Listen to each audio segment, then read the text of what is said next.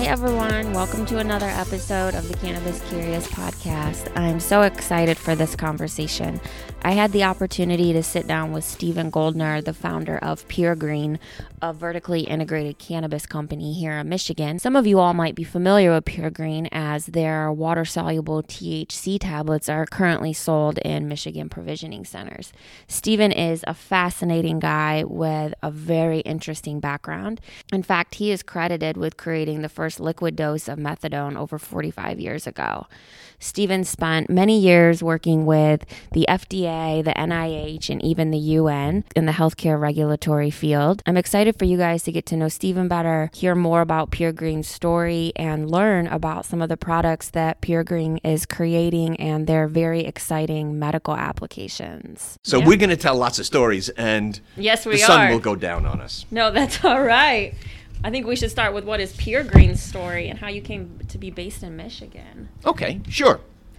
So what is Pure Green? Really, it's two companies in one. Pure Green is a medical cannabis company, like a pharmaceutical company, and it's also a cannabis consumer products company. So we really straddle both sides of cannabis. I founded it and have built it that way because of my experience as both an inventor of drugs and of having worked at a great consumer products company who's figured out how to spread consumer products to help people all over the world. We wanted to make sure that it would be both safe and easy for people to be able to pick out wonderful cannabis products to use for themselves. Why I did it here in Michigan was, well, I came to Michigan 25 years ago to get some drugs approved for a pharmaceutical company, and I stayed here to invent some other new companies and hire a bunch of people to work in them. When you originally moved to Michigan, was it for family or because you wanted that initial company to be based here? Just out of curiosity. I really moved to Michigan because there was a drug company here who had some great ideas for new products, and they weren't sure how to get them approved at FDA. So I moved to southern Michigan from Southern California. Oh, wow. And I have loved living here. The people are great. And the weather's not exactly what it is in Southern California. But the good news is I work indoors. And so that's the truth. It's worked out great for me. You can stay in temperature-controlled environments. Yes, I've been very lucky that way. So why cannabis? Because you started off as one of the sort of co-founders, right, or co-inventors, co-creators of liquid methadone. Right. And now you're in the cannabis industry, which is an interesting transition. So what motivated you to look at cannabis? I've always been attracted to working with the safest possible drugs. The whole idea is always to do no harm to people, but find a way to help them. And cannabis is probably the safest plant that produces dozens of different molecules that can be used for so many conditions and different diseases. So that's why it's really because it combines being effective with safe. And I got into this particular specifically because I was the FDA advisor to the National Institutes of Health to advise NIH on how to go about getting approvals at FDA. And along the way, I was asked to go to the United Nations in order to talk about the safety of different drugs, particularly because I developed this drug methadone 45 years ago. So while I was there at the UN talking to people about how to change the drug policy, I was able to talk to them about how also cannabis could help to cure PTSD and get people off of opioids. So what is it that made you aware that cannabis was safe? Because that's not a widely accepted concept quite yet, right? That cannabis is safe, that it has medical value. It's something we're still trying to prove, I guess, to ourselves, to consumers, to governments. Yes. How were you aware of this so early on? like so many older people who say, sure, I experimented with smoking pot in college or high school or something like that. Yeah, I did too. However, I went on to be a medical scientist and didn't keep smoking it because it really interfered in my being able to get my work done. But when I was around 27 or 28, I met a young man who had come back from war in Vietnam. Like so many guys that I knew, my methadone helped them to get off of heroin addiction. But this guy, my buddy John, he wasn't addicted in any way, but he had PTSD so badly that it was ruining his life. He couldn't hold a job. His girlfriends would come and go because John was pretty much crazy and unpredictable. And so I would go to his house. He was getting pills from the VA, and they would just make him even crazier. Or he would drink to try and manage his symptoms. And when I showed up at his house, he would be standing with a loaded rifle and a wicked-looking bayonet, because all he knew to do was to protect. But if he had gotten pot, marijuana, and smoked it, there'd be no gun and no knife, and he'd be laughing and smiling and say, "Did I bring the pepperoni pizza?" And we would have a great evening of me being able to help care for him. So I learned at this early age, just by looking at him, to see here was someone with a real medical condition, that marijuana really helped, and he could manage his own symptoms. That's interesting. So talk to me a little bit about the concept of Pure Green and kind of what sets it apart from other products that are out there currently. We have real science on our side. Truthfully, everyone in the cannabis field has real science on their side. We just have to figure out how to deploy the tools, and I've done it with hundreds of other drugs, so sort of I'm the jockey that's ridden a whole bunch of other horses, so I know how to do this. So what sets Pure Green aside is that we figured out how to make the cannabis molecules, THC and CBD and CBN, water soluble, then how to put them into easy to use tablets so that anyone could use them, because the body is pretty good taking in water. It doesn't like to take in oil. You know, you can't drink 30-weight oil and feel better about it. So that's what really sets Pure Green aside, was our science, where the tablets act so quickly, delivering the molecules exactly where they need to be, and even on into our vape cartridges and our gummies. All of them benefit from using real science. We don't use any additives or diluents. Everything is terrifically analyzed to make sure it's pure and clean. I think that sets us aside. Absolutely. Absolutely. So when you very first started off here in Michigan, did you start with the processor license? That's exactly right. Having a processor license is like having a license to be a drug company. Right. It's like a lab.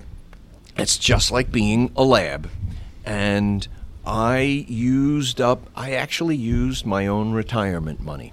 I have put myself on the line. And yeah, I'm only 71 years old, so yeah, I can go on working for another 30, 40 years. But that was my retirement money. And I used it to build the facility and buy the equipment and hire the people and pay for all the licenses, just so I could open the doors and start shipping these products. And now you've moved into, you have cultivation licenses, and you're doing the provisioning centers as well. Yes. So along after that, I was able to get half a dozen more licenses for growing cannabis, and we're growing about 5,500 plants right now. We're in the midst of opening 3 retail stores, and we have pop-up stores within a dozen others. So that's allowed us to become vertically integrated as we make and sell cannabis products within Michigan, and also allowed us to have the money to go do the research. Absolutely. And correct me if I'm wrong, but you were one of the first processors to get licensed here in the state. Yes. I actually have license 000002, and license 01 was never issued. So. Well, congratulations. That is a huge feat in and of itself, I'm sure. Yes. And that's when they had the board reviewing the applications, which was a much more arduous process. Yes, it was. And we got through the board. I have a pretty good security record of having worked for NIH and FDA and all of these other alphabet soup. So it's pretty good. Plus, they actually saw that it was my retirement money.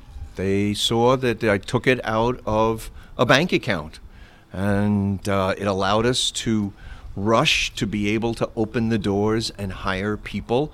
And it's still been a very tricky, difficult business. So thankfully, I have a lot of people, just phenomenal people who have come work here and help me. Really appreciate them. Yeah, that's amazing. Talk about having utmost confidence in yourself, right? To take your own retirement, to start a business. I think that speaks volumes. Lots of people want other people's money to make that gamble. Well, yes, and I'd be very happy to use other people's money.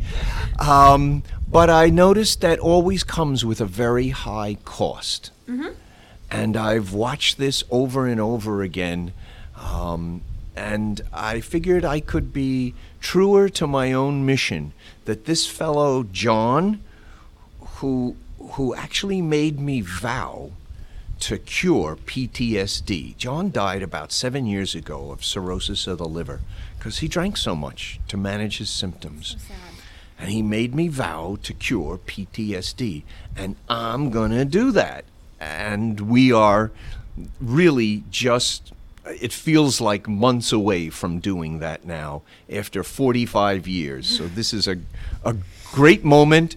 And I'm sure my bank account would be happy to have some of the money back.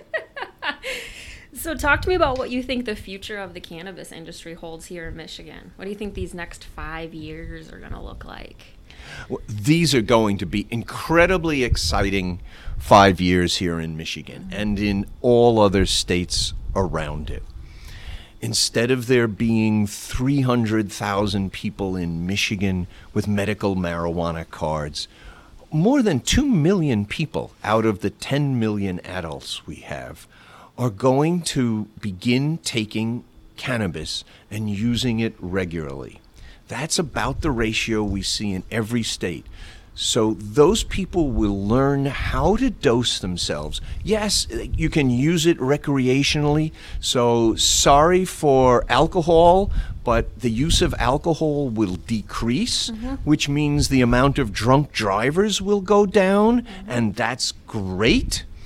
The amount of bar fights will go down because people don't smoke marijuana and then go start fights. It will be wonderful in that sense. So overall, the Michigan Society will gain terrifically. Individuals will learn how to use it to cure their own medical issues. People will sleep better. They'll have less pain. They'll have less anxiety. So in some cases, people have to choose between spending money on medication or food. Now, they can just use a small amount of marijuana, reduce their anxiety, feel better about their life, and still have money left over for food. Absolutely. And hopefully not have all these other side effects that some of this prescription drugs creates, and then you need another medicine or something else to manage, the side effect of. Right. We've sold more than 150,000 tablets of what we call pure sleep, and not one person has said that they've had a sleepy feeling the next day or any side effects. In fact, so many people call in or write or email and text and say, wow, I had the best night's sleep ever. I have no side effects. This is fabulous. Right. Right, and there's not much else out there in the market that does that. So, or if anything else on the market besides white cannabis, THC, CBD, some of these cannabinoids. So, are you seeing the Michigan cannabis industry, have an impact on any other industries in Michigan? Well, yes, certainly retail stores opening certainly has an impact everywhere in the towns that they open. I've been to some small towns in Michigan where they may have one cannabis dispensary, and seen when they have like a cannabis show day, 4,000 or 5,000 people come into town. It's like a little festival. The town benefits from it. Restaurants fill up with people. It's like a lovely carnival atmosphere. So small towns can profit from this in many other ways, as well as cities just getting tax revenue. What you find is around every cannabis dispensary, sellers, the illegal or black market sellers of other drugs, don't tend to sell around cannabis dispensaries. So it's actually almost like having an informal police force. It makes the area safer. Absolutely. And that's just terrific. Also for the impact, if you reduce drunk driving, you reduce accidents, you reduce trauma to families, hospital visits, ambulance runs, life flight, need for policemen, and all the rest. It's a true net gain for every society. Yes, absolutely. On that note, I have kind of a non sequitur, I guess they call it, is I noticed there's a focus on being able to test if you are high while you're driving. There's a focus. There's a big conversation about this in the industry, and I think it's because cannabis gets compared to alcohol and like the recreational aspect. And you've talked a little bit now about how, having the option of cannabis reduces drunk driving and things of that nature. So in your, I guess, opinion, do you think this is something we should be worried about as a society, all these people on cannabis driving? Have we ever had this conversation around opioids as a society? That's the most wonderful question. I've never heard anyone else say, so have we had this conversation about opioids that the pharmaceutical industry has been selling and prescribing, and the medical industry has been giving to millions of patients? And the answer is no, we have not. And there are plenty of other pharmaceuticals that have an impact on people's awareness. It's not enough to just say, don't take this because you may be drowsy. There are so many people driving under the influence of pharmaceutical drugs. So we've never had this conversation.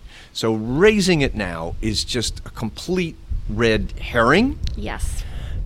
And at the same time, though, people who get really stoned and really wasted do lose track of time and can lose track of where they are. And you don't want people falling asleep behind the wheel of a car. Even if the car can drive itself, and not many can, you don't want that to happen. So we have to be able to tell people to use products responsibly. And that's what's really important, aside from all the testing. Because police know how to be able to find a car when somebody is stoned and driving. It's when the speed limit says 55 and the car is going 25. That person is stoned, and they should be pulled over. Not that much testing needs to be done because they should be driving responsibly. Mm-hmm. Mm-hmm. Yeah, the conversation frustrates me for that reason, that we've never had it in the context of opioids. So it frustrates me when it comes up. It's just interesting. Yes. So what do you think are some of the challenges or barriers to growth here in the Michigan cannabis market? Some of the barriers to growth are because of the way the regulations went about being implemented at first. the regulatory group, LARA, that was in charge of giving out the licenses for the first year, had sort of institutional problems with being able to issue licenses quickly enough. So that stifled the industry from growing and made it incredibly expensive. Thankfully, the new governor has figured out how to change that, and the LARA organization has been recast, and those obstacles have gone away, and licenses are going out much more quickly. So that's helpful. But meanwhile, it's still incredibly expensive to start up businesses. That's had an unfortunate impact on people who have worked in this industry when it was illegal for so many years, who just don't have the money to be able to compete anymore. Hopefully over time they'll be able to come back in. So that's the first part of it growing. Also, the real impediment, even to those who had plenty of money, frankly, this is so incredibly expensive. There hasn't been access to capital. There hasn't been access to banking, insurance, accountants, all the people you need to actually run a business in order to just pay your taxes and pay payroll and all the rest of that. So that's been real impediments. Almost all of that has changed now, which is wonderful. We have regular accounting, regular banking, all the rest that we need to be able to do that. So it's becoming much more of a regular business, but there are still tax problems. Michigan has not made taxation as bad as other states have, which is good for the customers, and Michigan will still get plenty of tax revenue, but there are still federal tax statutes, and I expect that they'll change over the next year or so. Okay. And that will be wonderful. We see it happening with CBD. That is leading the way for federal legalization of cannabis compounds. Yes. So I think that will all help. Are you talking about, what is it, IRS tax code 280E? Yes, That's exactly. the one that hamstrings the cannabis businesses, right? Because it reduces what you can, I believe, deduct or write off as an expense. That's exactly right. And because of that,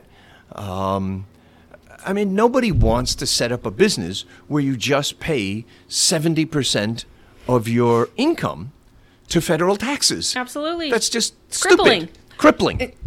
Crippling. And so we need to change that. And I know that when that statute was enacted, that wasn't at all what Congress wanted to have. They put that in order to be able to get money out of drug runners. And okay, I think most everybody else can say, yeah, that's fine. If you can catch them and get their money, that's great. But now we have legitimate businesses. Times have changed, and the tax code should change. Yes. So for people that are less familiar with the industry, what makes it so expensive to get into?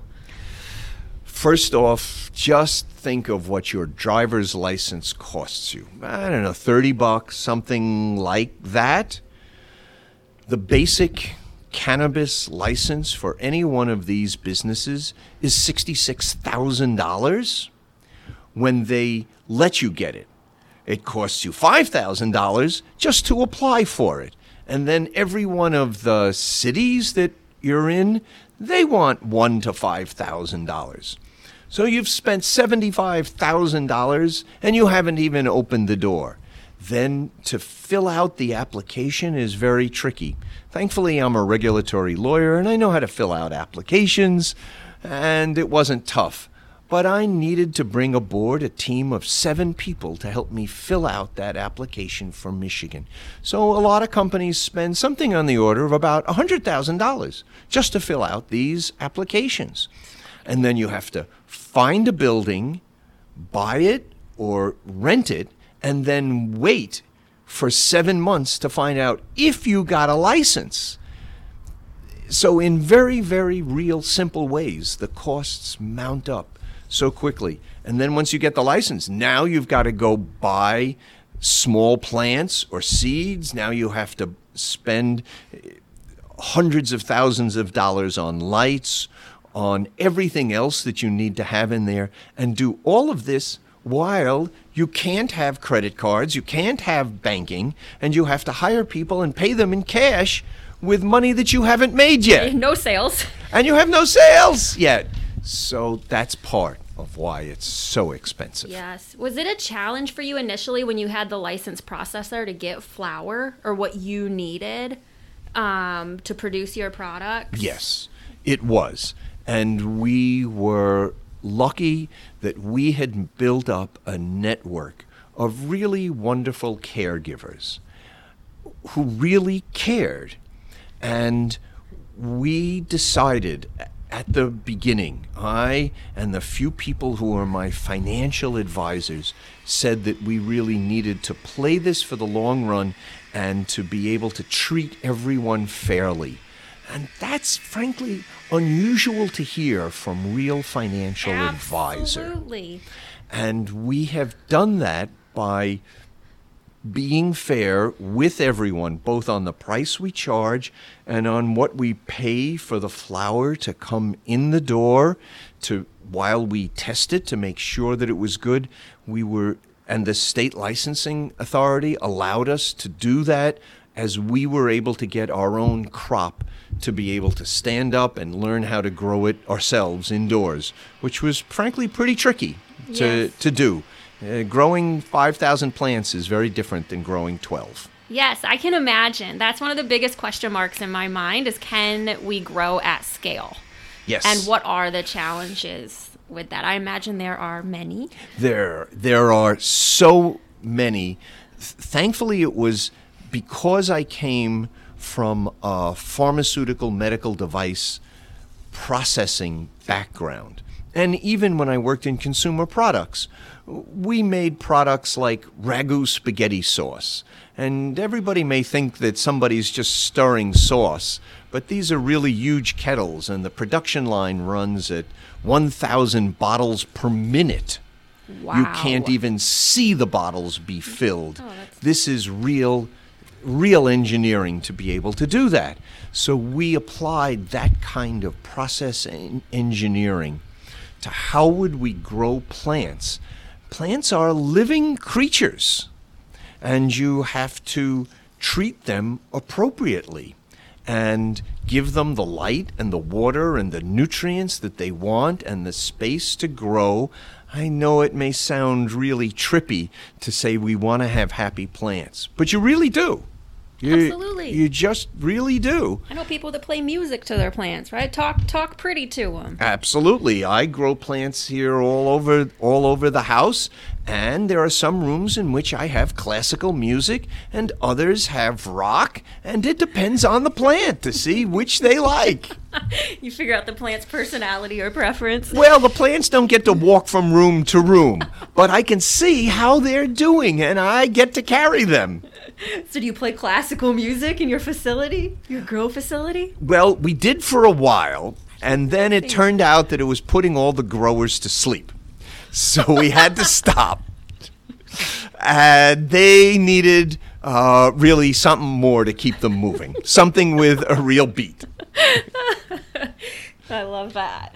So how do you think medical cannabis can help solve the expense that people are experiencing currently with prescription drugs and having to make, very real choices? We hear of people not being able to buy their insulin and passing away, yes. Right? Or people not repairing cars and, foregoing buying food to get their medicine. Right.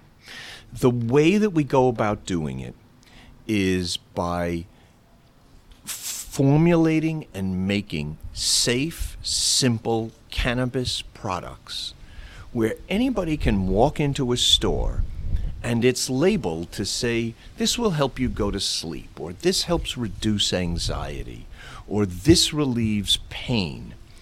Just like you do when you walk into a drugstore, to be able to do that. And the price of over-the-counter medications in a drugstore are so much less than prescription medications. That we can do exactly the same thing with cannabis to be able to do that, but still deliver much, much more stronger medication with modern formulation than these old medications that are 45, 50 years old that are in drugstores. So by giving new molecules that really come out of this centuries-old plant to people in cost-effective ways where they can just read the label and figure out what to do, and they don't need a physician to be able to prescribe it. And I think that is part of what's so revolutionary here. New medicines generally come from drug companies who talk to doctors. And then doctors let patients look at this advertised on television to people, where they see people running through a field being happy, or sitting in a bathtub at a spa or something. And then they give them the medication and insurance pays for it.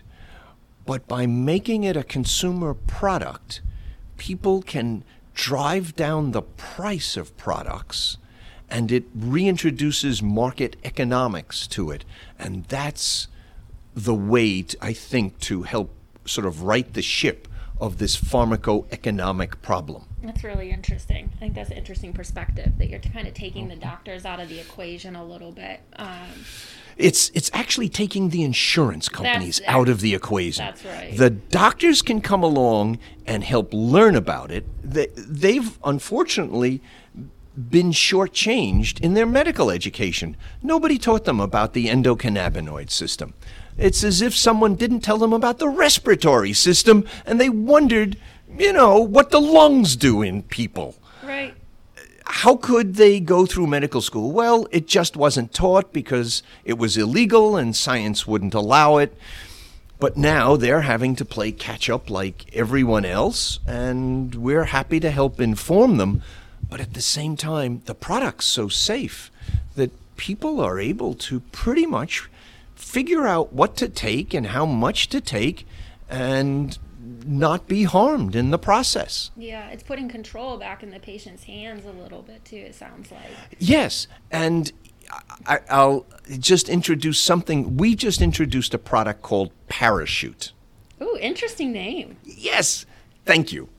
That is, sometimes people eat edibles and they take about an hour to take effect. And so somebody eats one little chocolate square. No one can eat one chocolate square. I'm proof of that here. And then they get too stoned. Mm-hmm. And now they're an hour and a half into it, and they're paranoid and upset and sweating and a little crazed and not knowing. So CBD is terrific at bringing people down when you're too high. So we took our pure CBD product and put a label on it called Parachute, because when you're too high, you need a parachute to get down safely. And while it's cute and the tablets are flying off the shelves in the store for people to have, it's a good example of how the cannabis industry can self-police itself, where one part of our products, edibles, sometimes get people too high. You can use one of our other products to resolve that. And in the process, people learn, gee, I don't want to do that anymore. I'll have to take a different chocolate bar or something like that.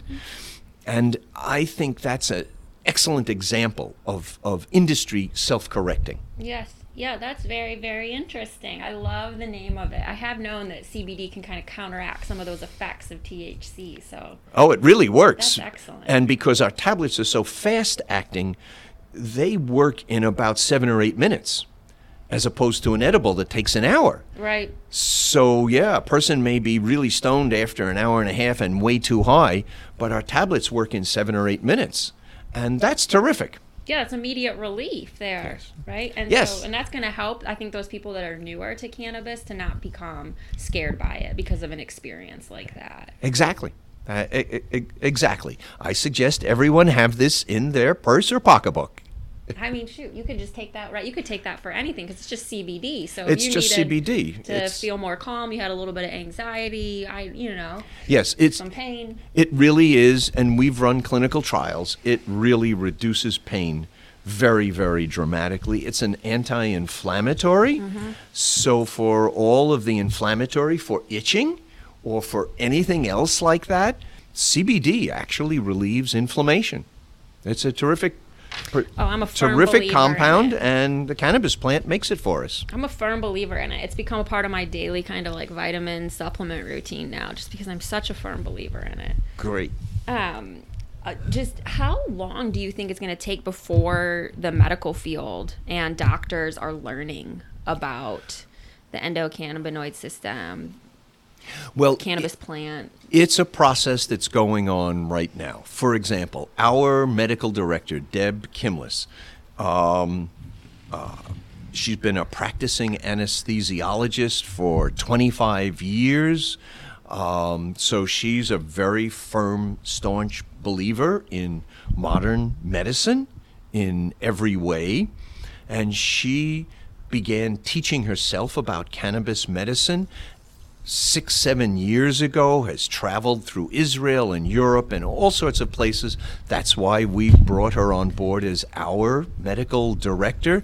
She's run a number of clinical trials. We're going to FDA together next week to testify about the safety and efficacy of cannabis. So she runs medical lectures every month and usually has 100 to 150 physicians every month. And there are other cannabis doctors who are now spreading those words in every state. So there are now continuing medical education credits available to doctors for them to learn about the endocannabinoid system. I didn't realize that. That is great. Yeah, so it really is great. It is becoming a staunch part of continuing medical education that doctors need to take in order to keep their medical license. And so it's going to continue to work that way.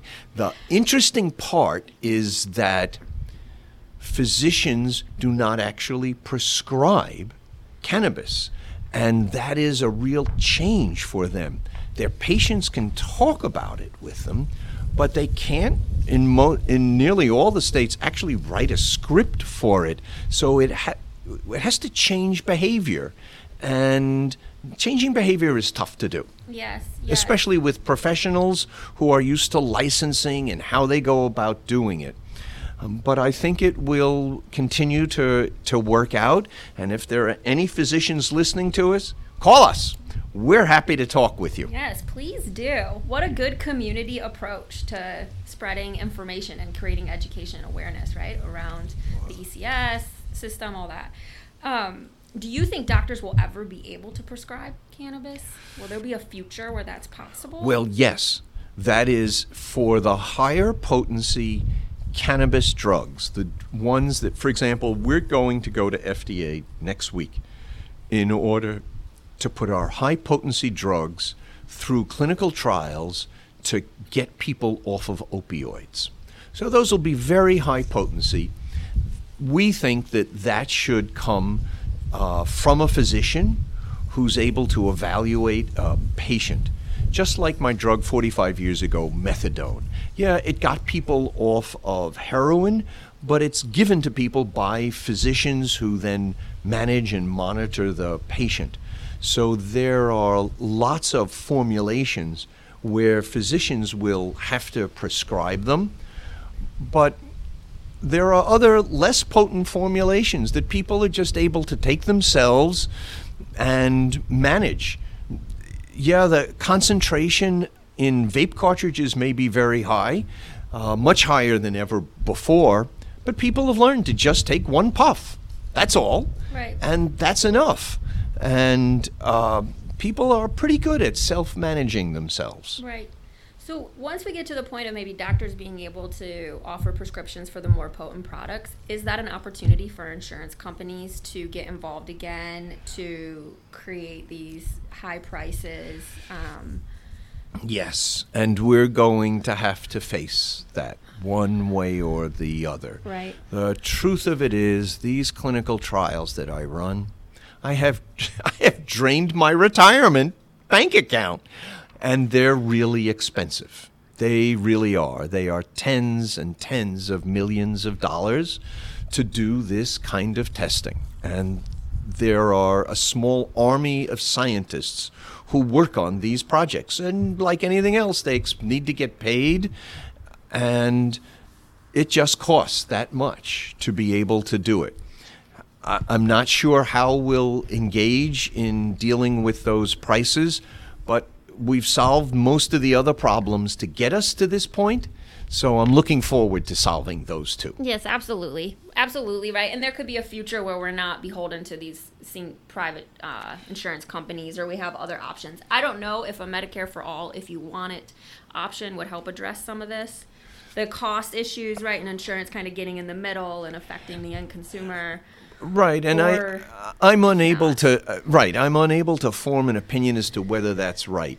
But I know that buddies of mine who went to war and came home are entitled to good medical care, and our American society has decided that they're entitled to go on getting that through the VA. Yes. And that's great.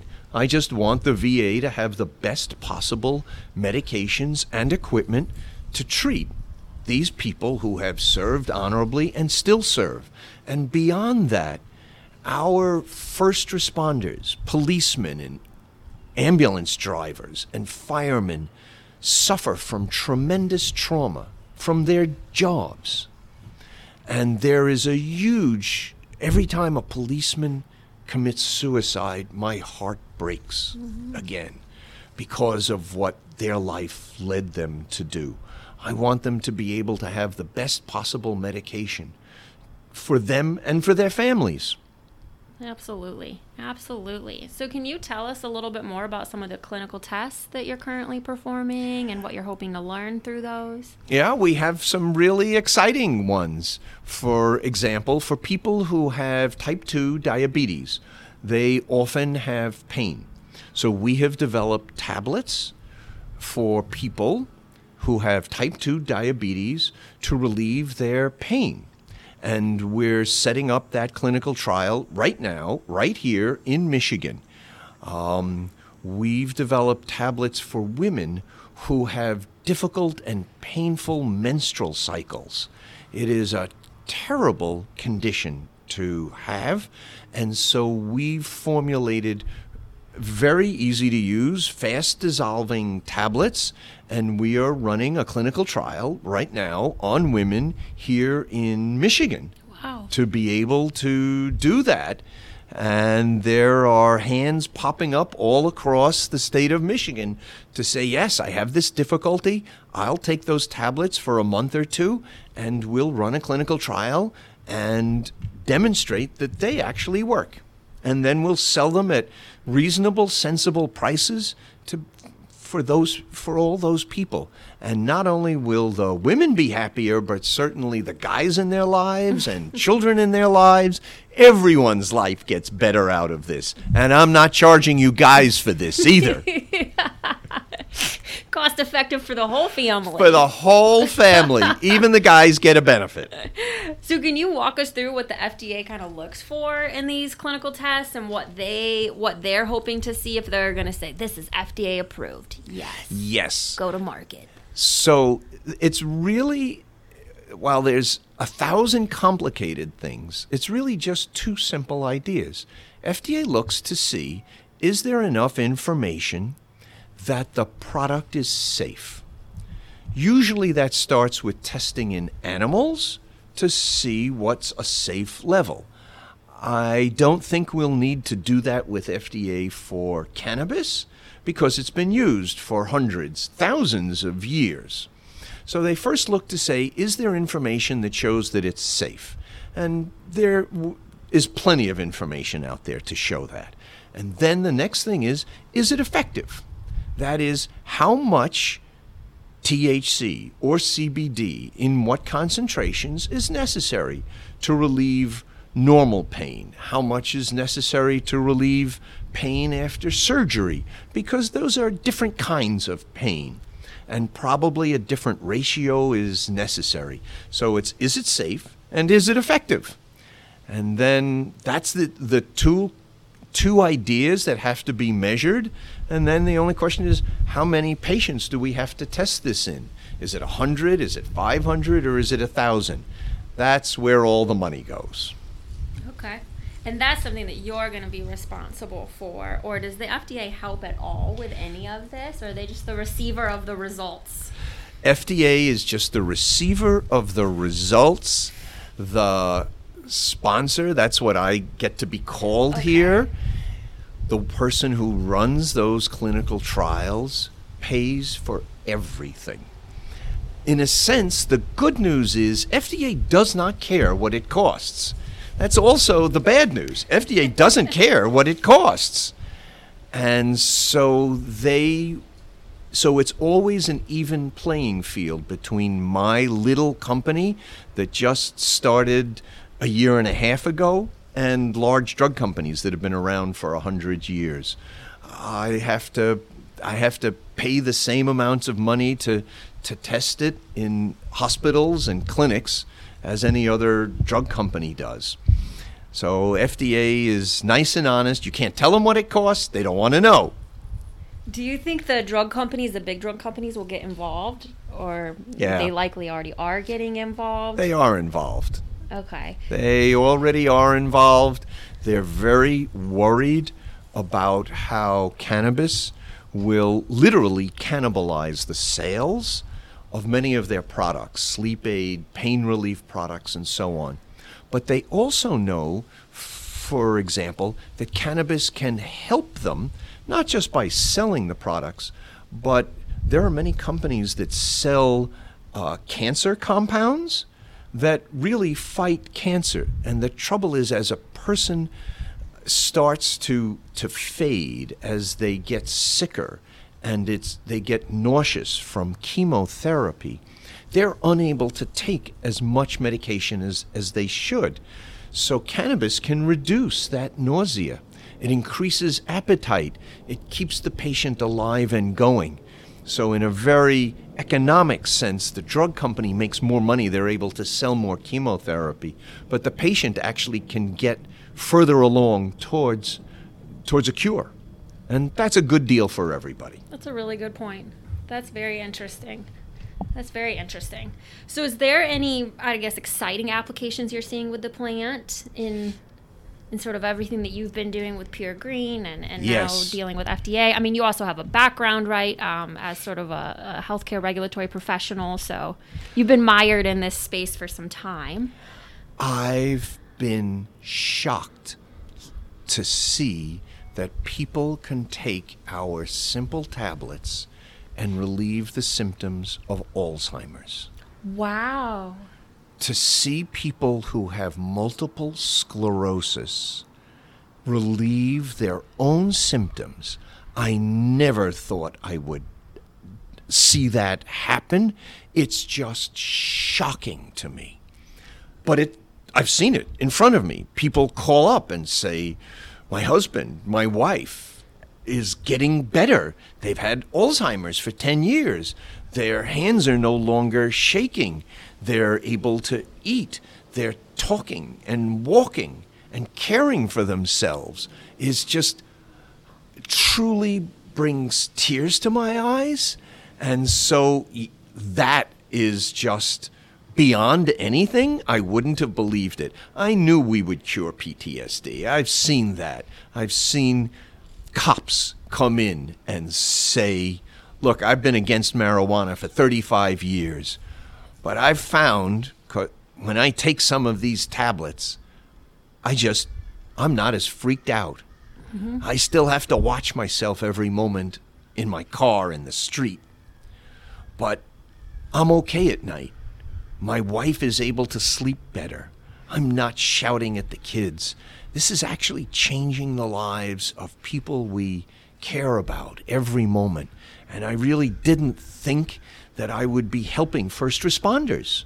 so much. People we really rely on in emergency situations to act and act clear-headed. And that's what often these first responders have told me is my head is clear. I'm able to focus and not be so freaked out by emotions that I have to stuff them down. That's just a couple of ways, and I'm sure there's more to come. We've only had the doors open. We've only sold 600,000 tablets so far, so we're going to sell a lot more. But to be able to help people with these chronic diseases is just great, because one day everyone listening to this will be older, and you will need it. Absolutely. I had no idea about the Alzheimer's. That is just amazing.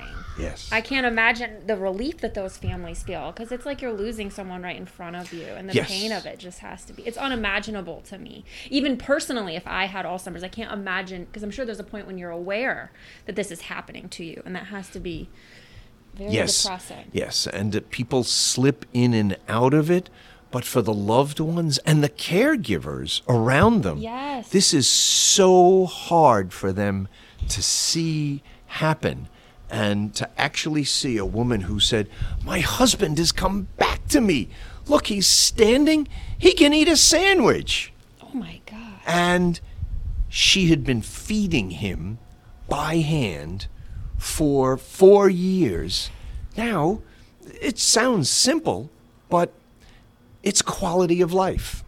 And that's what's so fascinating, is this plant that's been illegal for 70 years, that hundreds of thousands of people are rotting in prisons and jails, we are now able to utilize.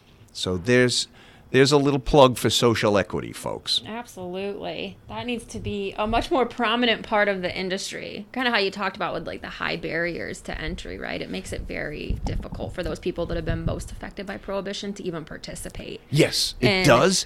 And that is just terrible. It is. Just terrible, because they weren't doing anything different than what we were. Yes, they knew it was illegal at the time, but I'll bet every person listening to this has gone 70 miles an hour in a 55 zone or more, and so everybody here are lawbreakers. Absolutely. I might have done that on the ride here. So, yes. Yes. I mean, Michigan, you can see that Michigan's trying to address the social equity. I don't know. What I'm noticing with Michigan and with other states is they push the responsibility down to the townships or the local municipality, which I think it doesn't set the whole entire program up for success, because those local governments are already so hamstrung with resources and knowledge and things of that nature. And so to say, you guys go figure out how to, enable social equity in the application process and things like that. I think every company involved, every part of this, every government official has to take on a sense of personal responsibility. Absolutely. We have a social equity program within our company, and we really do. We really believe in it, and we have several points to it of what we're able to do. So it starts with, who can we hire? So we hire people based on finding the best person, regardless of whether it's a man or a woman, what their color of their skin is, or what country they came from. Yes, we have to check them for having had police arrests, but we try to go to bat for them every time in order to hire the best person. I think that's huge. That's important, social equity right where we live. And then we look at it and say, for social equity, parts of giving out product to people, we sell it at what we think are very reasonable and sensible prices, so that people can get medication, because that's the part of the business that we're in. Right. It's helping to create access, right? Yes, absolutely. Well, I think that's fantastic. I mean, I think it's important. I don't know if everyone has that ethos in their business. Well, I don't know if they do, but we do. And that's all that matters, right? That helps you sleep at night and feel good about what you're doing. Yes. Yes, because I'm able to take my own tablets. What is it? Pure Sleep? Pure Sleep. There you go. That's exactly the name of it. That's wonderful. So I've really enjoyed our conversation, and I'm not sure if there's anything I didn't ask you today that you were hoping to touch on, or something we wanted to dig a little deeper into. I think that we have covered so much. I hope that I've been clear and straightforward enough to be able to answer questions for people there. I know I tell stories that go on too long, but I've tried to give you something directly from my heart and my head as to what's helpful for people and what we're able to do for them. Absolutely. Thank you so much for this opportunity. Thank you for the opportunity. I really appreciate it. I've enjoyed getting to know you and more about your story, and so I'm excited for Pure Green. I think it's a great product here on the Michigan market. Do you think eventually you'll be in other states? Oh, absolutely. Okay. Oh, absolutely. We're going to Berlin in 3 weeks.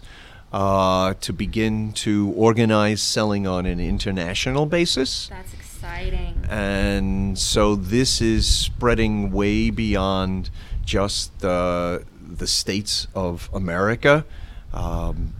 This is very, very exciting. Yeah, absolutely. You're doing a lot of exciting things. Well, thank you. When do you think the feds will legalize? Well, look, they essentially just legalized CBD. They did with that farm bill, right? With that farm bill. And now, yeah, there's a couple little things that still need to be dealt with, but Senator Mitch McConnell is going to see that CBD is available in every nook and cranny to help his farmers. Mainly sourced from Kentucky. That's right. And good old Mitch is going to do that.